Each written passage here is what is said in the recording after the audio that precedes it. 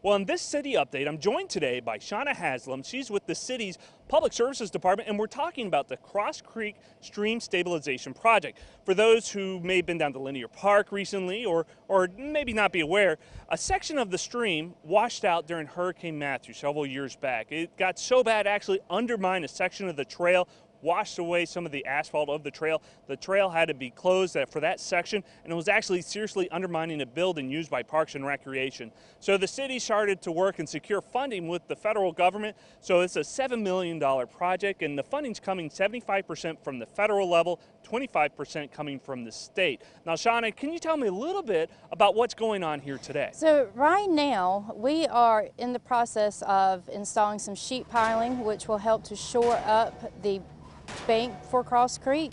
It will also provide some protection for the trail, protection for the buildings at Lamont Street, and like I said, provide protection for the stream bank itself.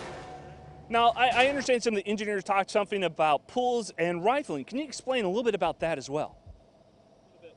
Yes, so included in the project is some measures to help slow the flow of the water as it enters Cross Creek whenever we have rain events.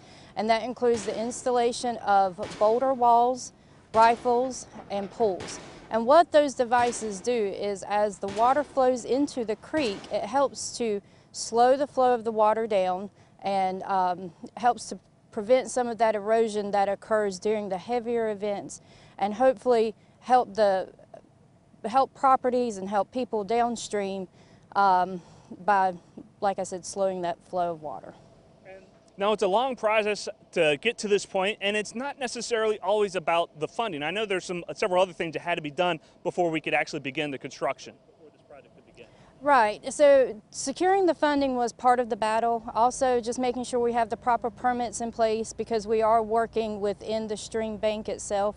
So we have worked to secure the proper permits with the Army Corps of Engineers. We've worked with DEQ just to make sure that we are doing everything that we need to do to stabilize this stream bank, help to restore the flow of the water. Now, how long is this project expected to take? So the expected completion date is March 2021 for this project. Well, Shauna, I want to thank you for coming on and giving an update on the Cross Creek Stream Bank Stabilization Project. I'm looking forward to see it completed, and I'm looking forward to being able to walk on Linear Park again, at least through the whole length of it. We are too, Gavin. Thank you so much. And thank you for watching.